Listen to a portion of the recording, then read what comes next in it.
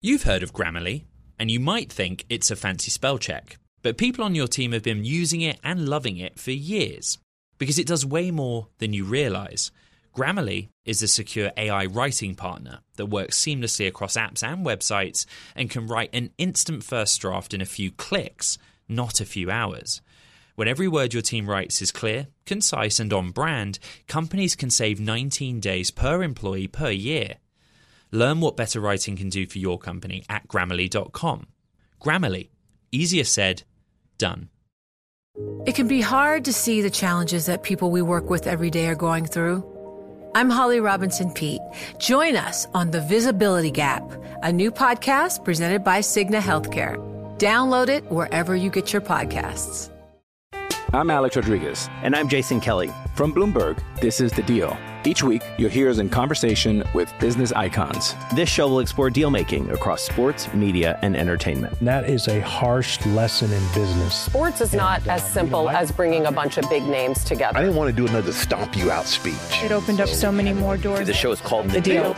Listen to The Deal wherever you get your podcast. And watch on Bloomberg Originals, Bloomberg Television, or BTV+. From the heart of where innovation, money, and power collide, in Silicon Valley and beyond, this is Bloomberg Technology with Emily Chang.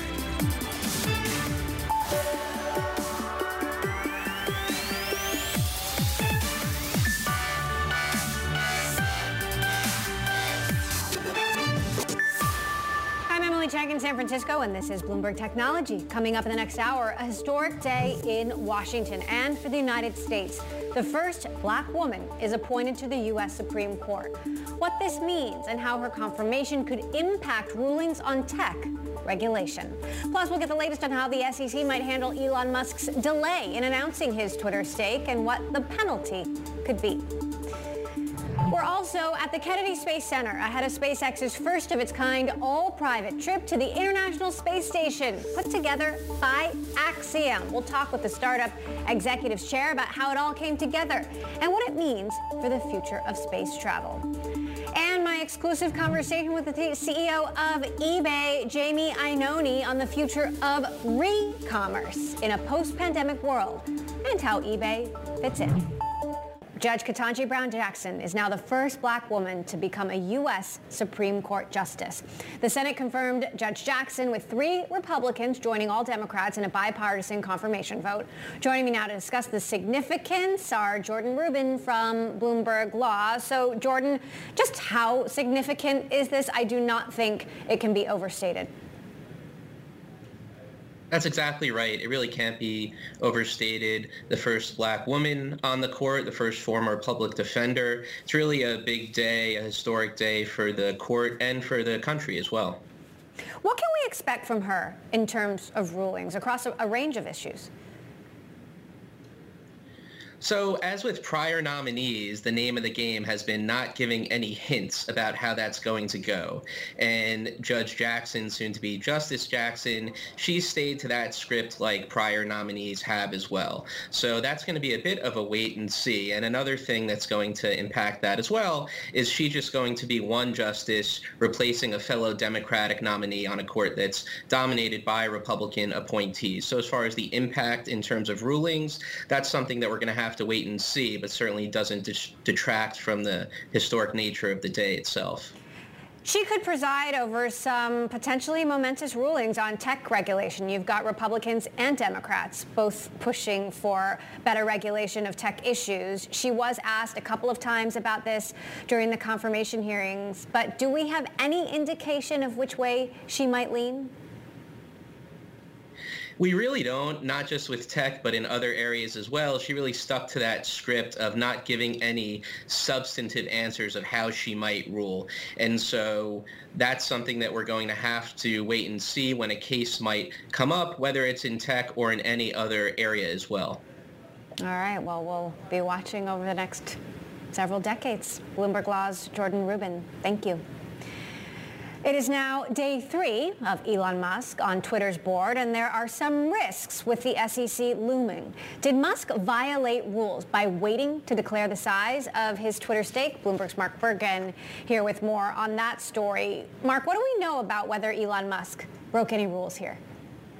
Well, right now we know that his disclosure period, he was meant to disclose his share above 5% according to SEC rules, and he went several days past that before disclosing. And of course, as soon as he disclosed, the share price jumped up, I think, from about $39 up above 50, I believe. And so that he was buying shares at that cheaper rate, and the assumption is the market would have, if he disclosed it when at the 5% threshold, it would have been a much higher price.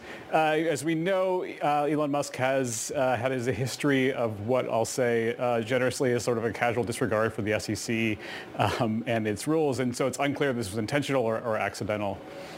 Now, as I understand it, being a little late with your 13G for a passive investor might not necessarily stimulate the SEC to bring a case, but Elon Musk could be different. Why is that? Right, and then later this week, so after first coming out as a passive investor, he's has since refiled as an active investor and then joined the board, although he's promised not to go with 15%. I'm assuming here, there's some good coverage in the Washington Post about this. Certainly Musk has a history with the SEC, and so he probably gets a lot more attention than any other Twitter board member or someone else to pull this off. Matt Levine, who probably a lot of the viewers are reading, has some great series of columns this week about this and how just singular Musk is to, it seems like, at least flaunting the rules. Matt Levine, one of our own Bloomberg Opinion columnists. What could the penalty be? I don't know at this point. I mean, the SEC, I guess it's fair to say they haven't been, you could call them a little toothless thus far. And it's certainly, there are talks that for Musk prior run-ins that he would, if not be removed from Twitter, at least pull back on some of his unorthodox tweeting. And that clearly hasn't changed. What comes next here? Obviously, we're all wondering how Elon Musk could potentially change Twitter. Yeah, I mean, certainly, there's some enthusiasm from the Twitter rank and file, from what I talk, at least our understanding, and probably chiefly because their share price has gone up. Elon's in parts of Silicon Valley a pretty well-respected technologist. He's very passionate about what Twitter is dipping its toes into: decentralized protocols, open source, cryptocurrencies. As a reminder, Twitter is chiefly an advertising business. Elon Musk famously doesn't advertise for any of his companies. So that, he's not bringing advertising expertise, although they have on the board right now. He's certainly bringing, he's a prolific tweeter. He's got a huge following.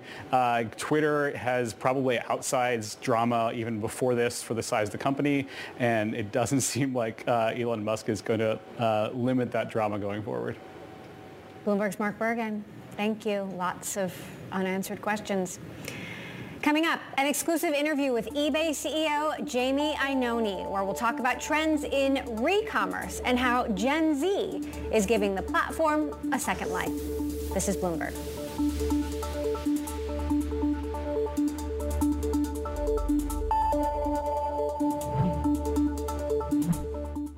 What if everyone at work were an expert communicator? What if every doc, message, and email they wrote was perfectly clear and concise? Inbox numbers would drop, customer satisfaction scores would rise, and everyone would be more productive. That's where Grammarly comes in. Grammarly is a secure AI writing partner that understands your business and can transform it through better communication. Companies that use Grammarly save an average of 19 days per employee per year. That's because with Grammarly's AI, what used to take a few hours only takes a few clicks, like generating an instant first draft in your company voice, or tailoring a message to your specific audience and goals. And Grammarly's personalized on-brand writing help is built in everywhere your team works, across 500,000 apps and websites. Plus, it's safe, secure, and already IT approved. Join 70,000 teams who trust Grammarly with their words and their data. Learn more at Grammarly.com. Grammarly. Easier said, done.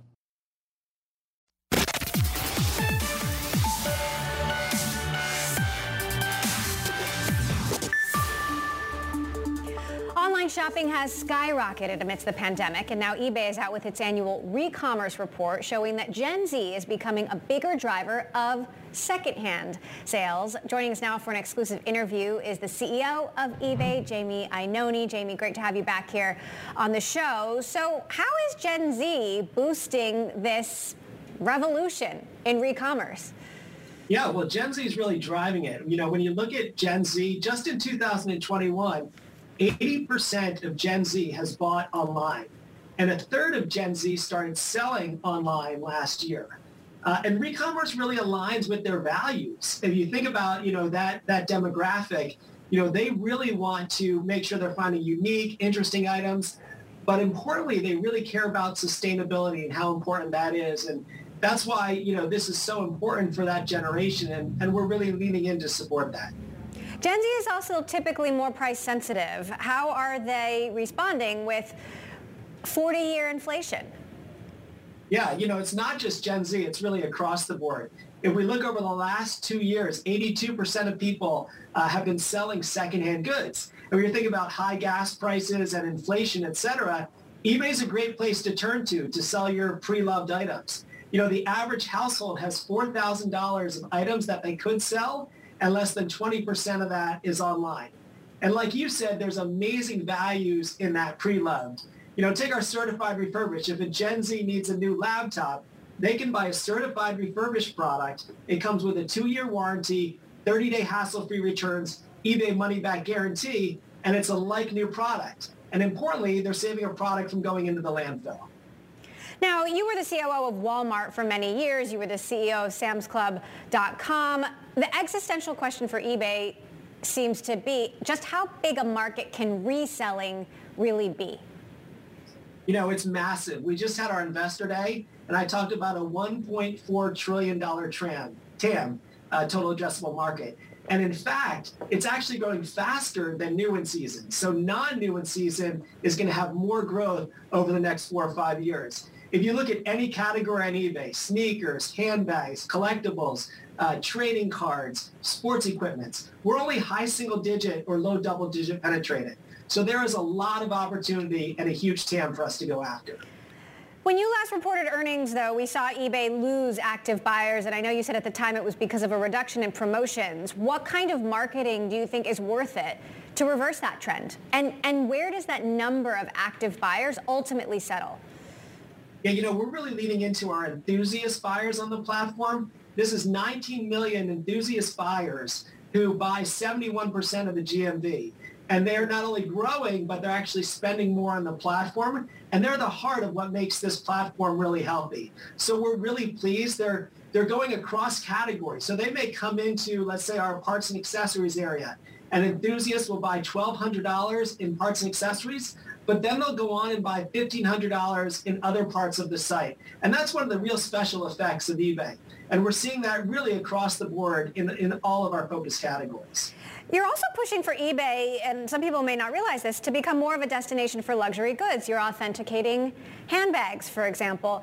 But the perception of eBay, I think, for a lot of people still might be eBay is like an online swap meet. How do you reverse that?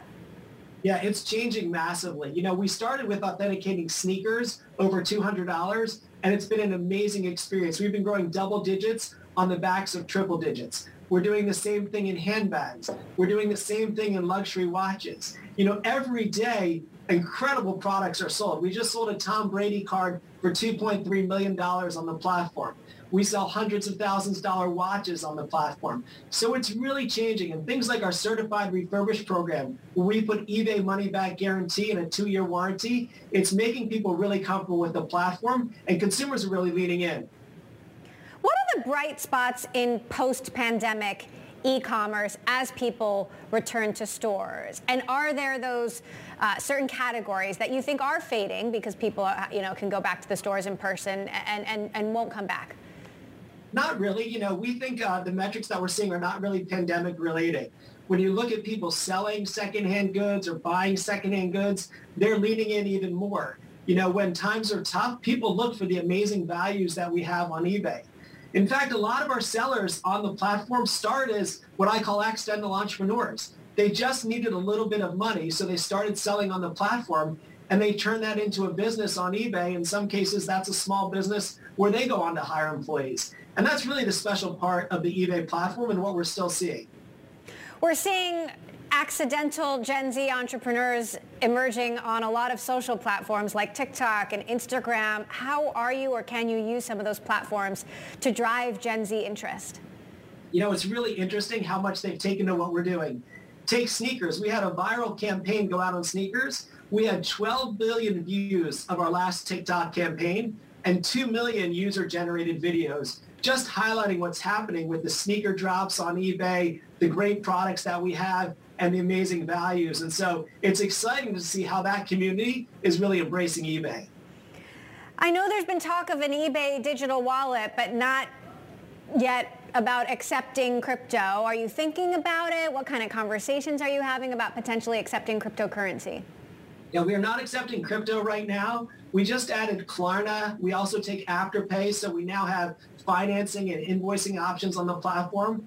And what I'm really excited to talk about is we just started to have a digital wallet with a cash balance. So now if you've sold a couple of products on eBay, you're going to have that cash balance sitting right there to go ahead and find your next treasure that you want to find on the platform. So that's going to be rolling out over the course of this year, and we think will be really exciting as it comes to payments on the platform. Could you accept crypto someday? We're really just focused on what are the best types of payments that we need. We're continuing to expand them on the platform and go from there. All right, eBay CEO Jamie Iannone, great to have you on the show. Thank you for stopping by.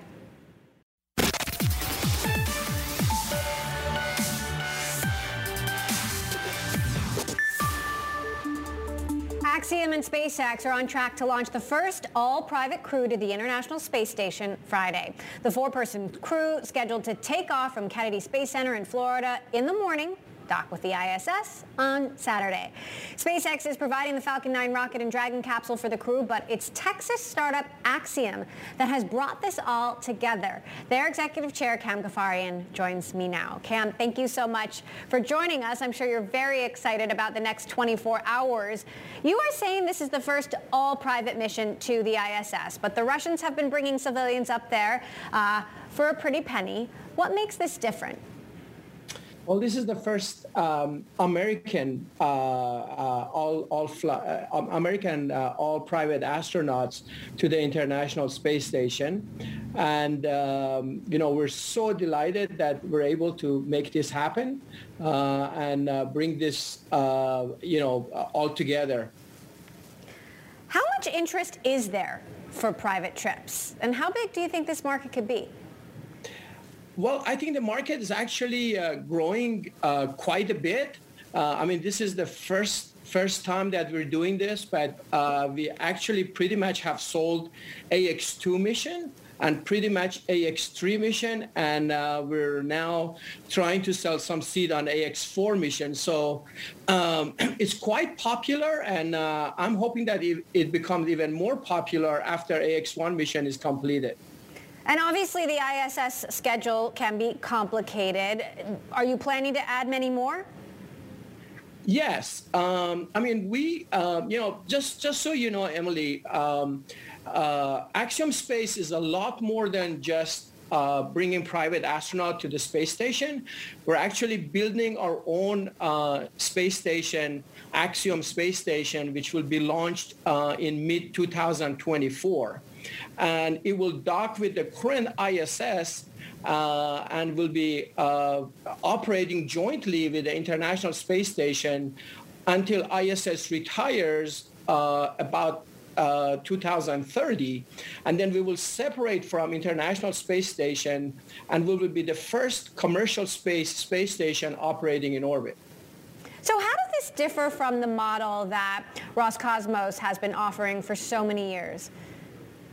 Yes. So Roscosmos used to take, some astronaut to space, as you indicated earlier.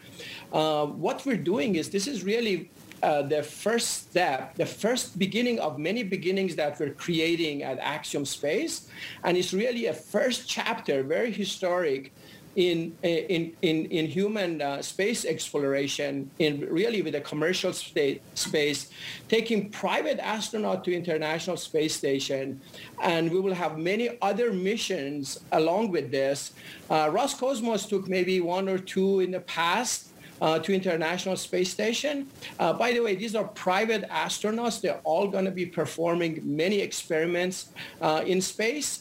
And we'll be conducting research, educational activities, clinical research, all sorts of things. That's very different just taking a tourist to the International Space Station. So the cost for an Axiom trip to the ISS, what's the cost of a seat at this point? We really are not at the liberty to talk about the financials at this point.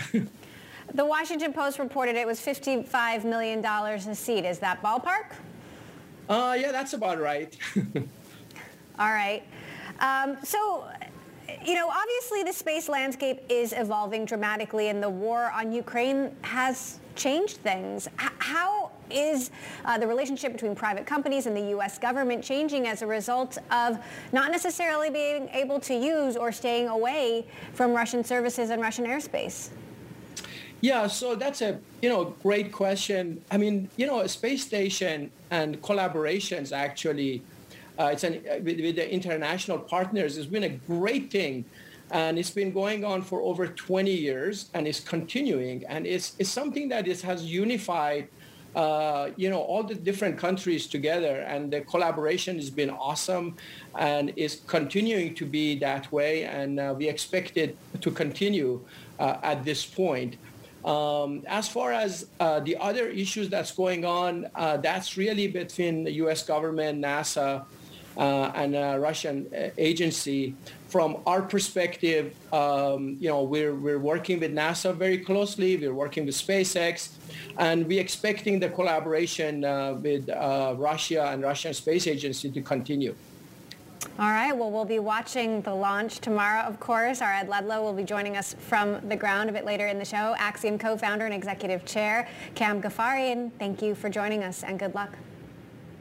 Well, tech regulation is on the minds of lawyers in Washington this week. The American Bar Association is holding its annual antitrust meeting.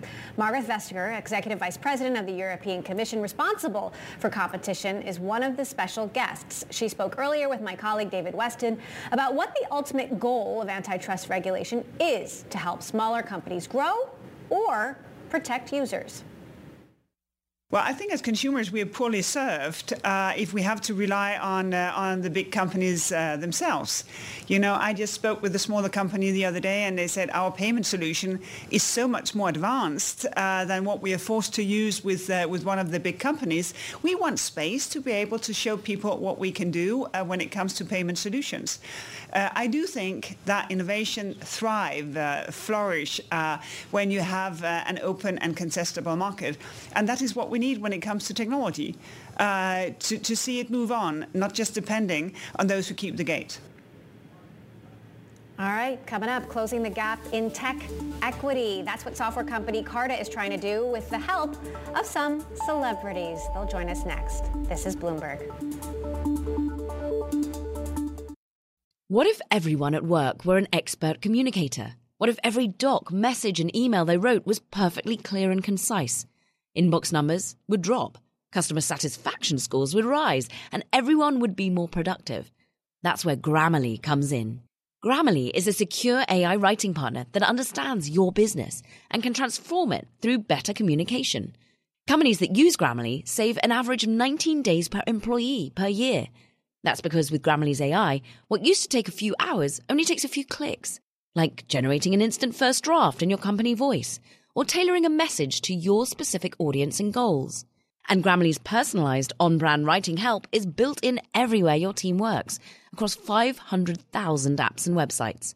Plus, it's safe, secure, and already IT approved. Join 70,000 teams who trust Grammarly with their words and their data. Learn more at Grammarly.com. Grammarly. Easier said, done.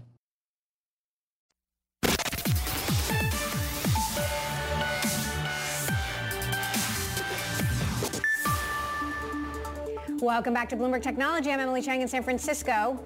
What do Serena Williams, Kerry Washington, A-Rod, Tan France, Ashley Graham, Steve Nash, what do they all have in common?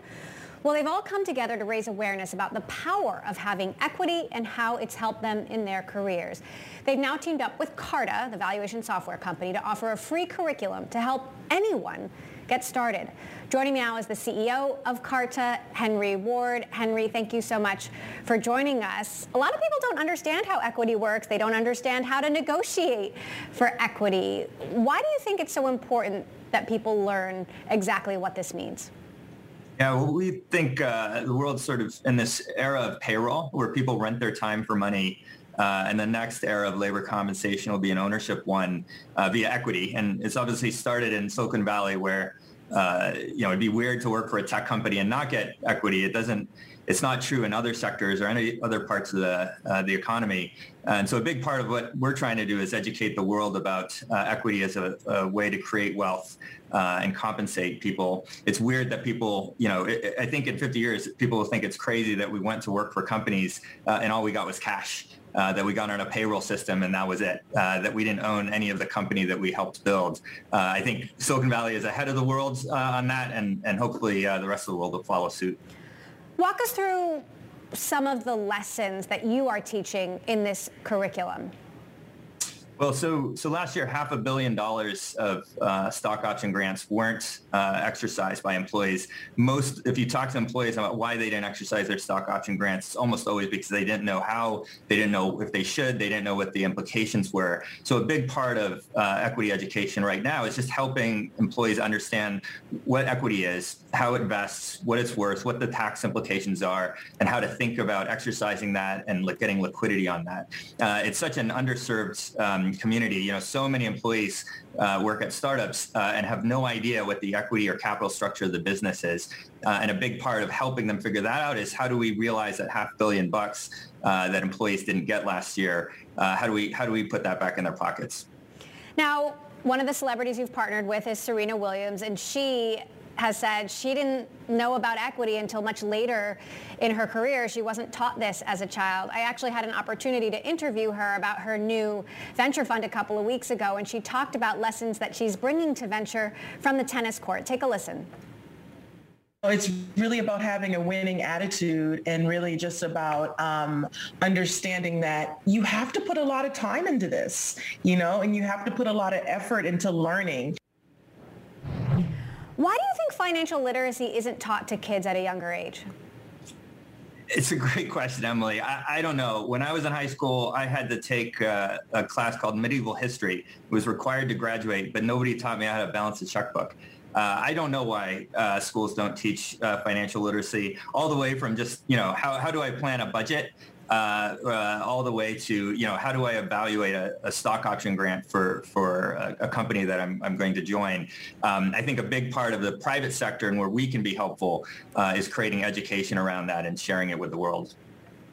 Now, Carta is an equity management platform, but you have faced your own challenges with equity issues. You were sued by a former employee over gender discrimination, and this was an employee who was in charge of some of your own equal pay efforts. I'm curious what you learned from that.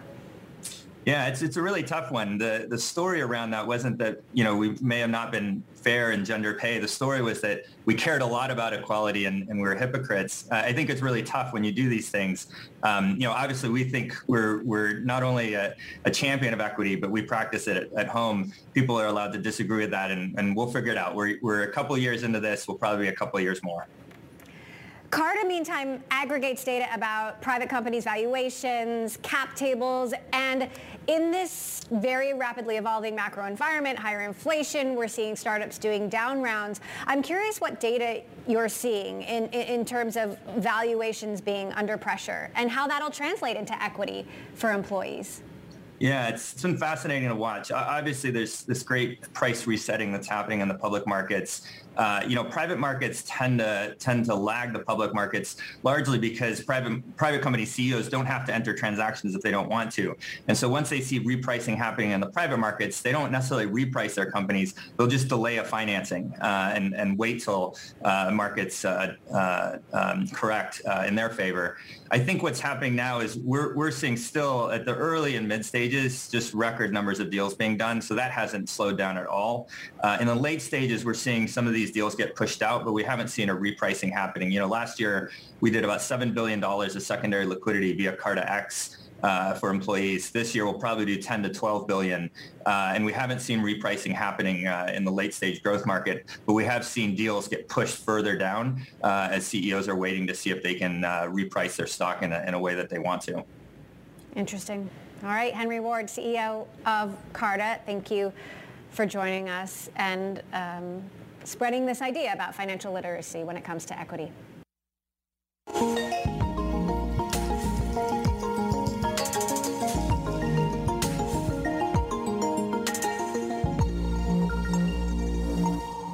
It is time now for our crypto report, with Robinhood being the latest firm to support transactions on the Lightning Network, which is promised for Bitcoin believers with higher volumes of payments, especially across borders. Our crypto contributor, Sonali Basak, here with more. Sonali? Emily, there's certainly been a lot more talk about the Lightning Network here, and Lightning Labs is really the biggest company that's developing software that's powering the Lightning Network. And, let's talk about what it's used for. It's used at places like Robinhood is facilitating the Lightning Network, and Vlad Tenev is actually an investor himself recently in Lightning Labs, Starbucks, Pizza Hut, Twitter. It's also, when you look at all the payments that are happening in El Salvador, the Lightning Network is a big part of what's helping make that possible. So to talk about this more is Lightning Labs CEO, who develops the software that powers this Lightning Network. She's joining us live now from Bitcoin 22 in Miami. Elizabeth Stark, thank you so much for joining us. Elizabeth, you have this new funding round that has come from Brevin Howard, Valor, Vlad Tenev, others. What does this actually help you do? And what does this new protocol, Taro, actually do in terms of making Bitcoin transfers much easier? First of all, thanks so much for having me, and greetings everyone from Miami here for the Bitcoin 2022 conference. So it's been quite a week for us in the Bitcoin and Lightning community. On Tuesday, we announced our $70 million Series B fundraise for my company, Lightning Labs. We're building infrastructure for the Lightning Network. And what Lightning does is it enables people to send instant high volume transactions for low fees over Bitcoin. Lightning is a software layer on top of Bitcoin. But we also announced a new technology we've been working on called Taro, which enables people to, in the future, send asset stable coins and really any other currency that's out there potentially using Bitcoin as a global monetary network. So we're really excited to be working with these investors that understand this long-term vision and mission to bring financial access to the world. Now, financial access, how quickly, Elizabeth, do you think that this could start to spread among other countries, aside from El Salvador, that are looking to adopt Bitcoin at a greater rate as a currency? Bitcoin is global, the internet's global. And really what we're seeing is Bitcoin enables the internet of money. Today, I can embed a photo in any application on the internet, Twitter, WhatsApp, email, all of those. But why can't I easily send money or value globally, natively embedded on the internet? So the way I think about Lightning is it enables two kinds of use cases. One, use cases that weren't previously possible, and two, access for those that previously didn't have it. And this is a big global issue and an international issue. We look at a country like Nigeria. 70% of the population is 30 or under. Well, what do they all have? Mobile phones. But many of those people may not have access to a bank account or something like a Visa or the traditional financial system. So the way that I think about it is this technology will really enable people across the world to tap into the internet of money. What the internet did for access to knowledge and information previously, look at something like Wikipedia, Bitcoin and Lightning are doing for access to money and financial services. Elizabeth, mainstream awareness of cryptocurrency and Bitcoin has shot up like a rocket over the last couple of years, but there's still such a long way to go to clarify confusion around digital assets. I'm curious what the themes are at Bitcoin Miami this year. What is everyone talking about? What are the most hyped issues and the biggest problem issues? Great question. I think adoption is huge right now, right? The way that I think about it, the vast majority of the users in the future will not even know that they're using, say, the Bitcoin or the Lightning Network. They want it to just work. They want access. Broadly in the cryptocurrency space, we see a lot of technologies, but some of them are in search of a solution as opposed to thinking about real problems for real people. So what I'm seeing now is a focus on real use cases, on real adoption, and the global element. I was just chatting with developers today from places like Nigeria, from places like Guatemala. So this is a global community. And this is also what I think distinguishes the Bitcoin community from some of the other, say, projects that are out there with the focus on actual adoption and real use cases, as opposed to speculation. Shout out to my friend Lynn Alden, who has written great macroeconomic research and studies Bitcoin and Lightning. And she talks about the utility to speculation ratio and how Bitcoin and Lightning are very utility oriented as opposed to merely speculation. Jack Dorsey is one of your backers, as I understand it. What is it like working with Jack? I know Twitter was an early adopter. Jack has been incredible in terms of believing in Bitcoin, understanding its value as the internet's native monetary network. He's tweeted about Lightning. He participated in this thing called the Lightning Torch when people back in the day sent and received Lightning transactions globally. And we're really grateful to have him on board as an investor and as a believer. And one thing about Jack is he deeply believes in this mission and sees the potential for the Internet of Money and sees the global aspect of tapping into this and really expanding access for everyone around the world. Well, it's interesting because Twitter was such an early adopter of this, it really was a signal that the creator economy could also use Bitcoin in a greater way. What have you learned from the adoption of Twitter to the Lightning Network, and what do you expect now that Robinhood and other big companies are also adopting it? So what we're learning is this technology is global, and there are so many people around the world with untapped talent who need opportunities. And okay, so let's say there's somebody in Argentina or India who is a creator or a coder. Well, if you want to send smaller values, tapping into the global monetary system, the fees will exceed the amount that you want to send. So what this technology does that's so powerful is it lets you do what we call streaming sats or satoshis, the lowest denomination of Bitcoin. And we see this in use today with podcasts. There's some great podcasting 2.0 applications, many thousands operating on Lightning. You can pay per second. There are media aspects where you can pay small values for, say, articles. There are social networks, chat apps, and those are all operating over the Lightning Network like Zion and Sphinx. So what we're seeing is a lot of people around the world are now able to tap in. It's early days, don't get me wrong, to the capacity to earn and to be compensated for their creative work, as opposed to in the legacy system where the fee would actually be higher than the amount that somebody makes. Elizabeth, the fees are something I want to get your opinion on here. There's a lot of mistrust of the typical financial system, the big banks, credit card companies, that is emerging over there at Bitcoin 2022. When you look at the fees that are being charged for cross-border transactions, for transactions at all, do you think that the financial system as it exists now has failed us?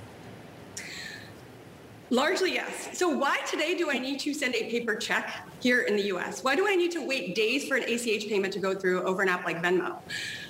In the US, we're actually behind. We see in emerging markets, they have faster systems and they can settle far faster. But when it comes to interoperability and the global element, there's still not a way that has been widely adopted by billions for people to send, the way they're sending data and messages on the internet today, for them to send value and money. So I do believe you have a number of legacy players who it's not necessarily in their interest to adapt and to build these new, faster, low-fee technologies because they're making a lot of money off of the high fees they're charging. Now, enter something like Lightning. Today, you can send less than 1 cent on Lightning for a fraction of that in a fee. Right? We see people in Starbucks in El Salvador spending a couple dollars on a coffee today, and the fee is a fraction of a cent. So the technologies we're building, like this new Taro protocol, where you can then send asset stable coins over Lightning, opens up access to people around the world and opens up access to merchants who want to be able to receive but don't want to pay, several percentage points plus a base fee in order to do so. Elizabeth Stark. Elizabeth, thank you for the energy and passion that you brought to this conversation, co-founder of Lightning Labs, as well as Bloomberg's own Shonali Basak. Thank you so much. Looking forward to Bitcoinizing the world with Lightning. All right.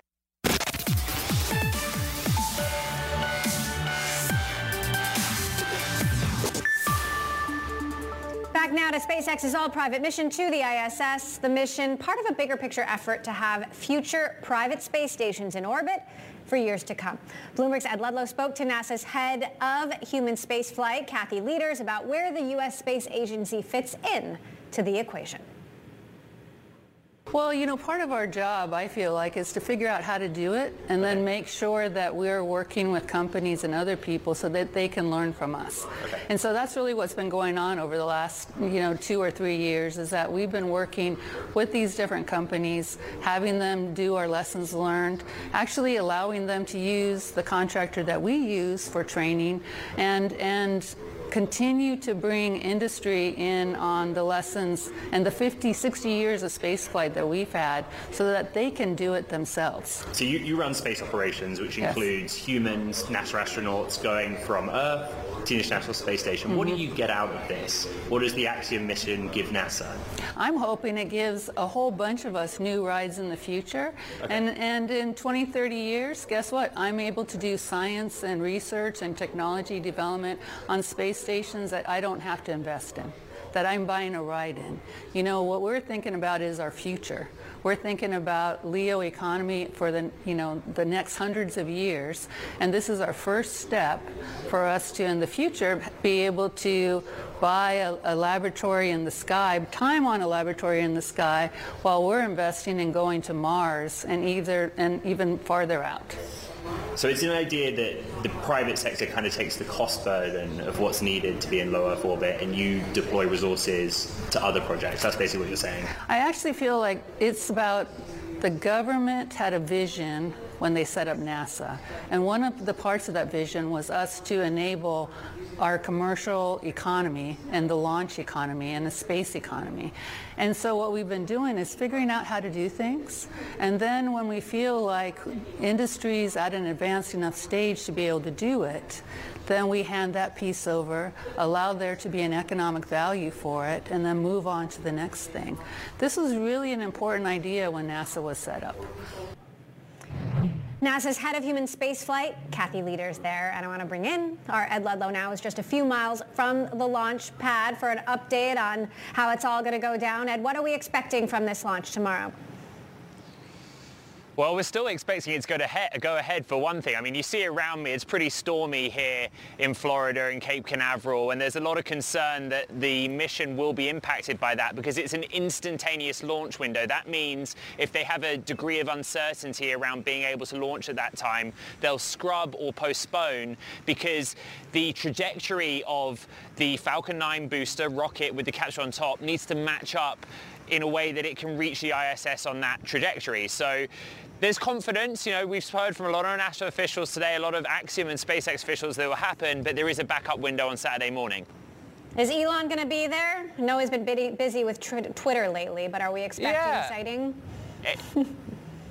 It's an interesting question. He has been at crew missions before, right, where SpaceX have taken NASA astronauts up to the International Space Station, but he doesn't come to every flight, every human space flight. He came for Inspiration 4, for example, and met the crew there and on their return. So I'm not quite sure if he'll be in the room, although he's got a private jet, so he could go from Austin very early to Friday morning to where I am now.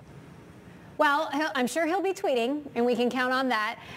Meantime, things on the International Space Station are tense given the conflict in Ukraine. How has the game changed? Yeah, and I spoke to Kathy Leaders about that as well, and she pointed out that, space has always been a pretty peaceful place between the Russia and US, no matter what's going on back down on Earth. The reality is that relations between the United States and Russia are not good right now, and that has impacted the space relationship. You had the head of Cosmos, the Russian Space Agency, say just on Saturday that the economic and trade sanctions that are in place on Russia are damaging to the relationship, and if they're not lifted, we could even see Russia pull out of the ISS agreement. Russia and the US have been in partnership with the International Space Station since 1998, and it went into orbit in 2000. There are 3 Russian astronauts or cosmonauts on the ISS right now, and I asked NASA, well, does that mean the Axiom crew can go and say hello to them? Because for want of a better explanation, there's a sort of US-European side of ISS and a Russian side, and what I was told by Kathy Leaders is the Axiom crew could go and meet the Russian astronauts if the Russians choose to invite them, but that's at their discretion. Well, we do know now that a seat costs about $55 million. Axiom confirmed that earlier in the show. Not necessarily economical for most people. And I assume that cost will come down someday? Yeah, you know, and also remember the big cost of launch is kerosene, and with everything that's happening with oil supply right now and oil products, that's a factor. SpaceX has raised prices on its other products because of inflation, you know, in terms of what they charge satellite operators to go on the transporter mission. But yeah, it's a tough one to say on the economics of it. It's a similar price to what SpaceX charges NASA per seat for astronauts, though, so it is comparable.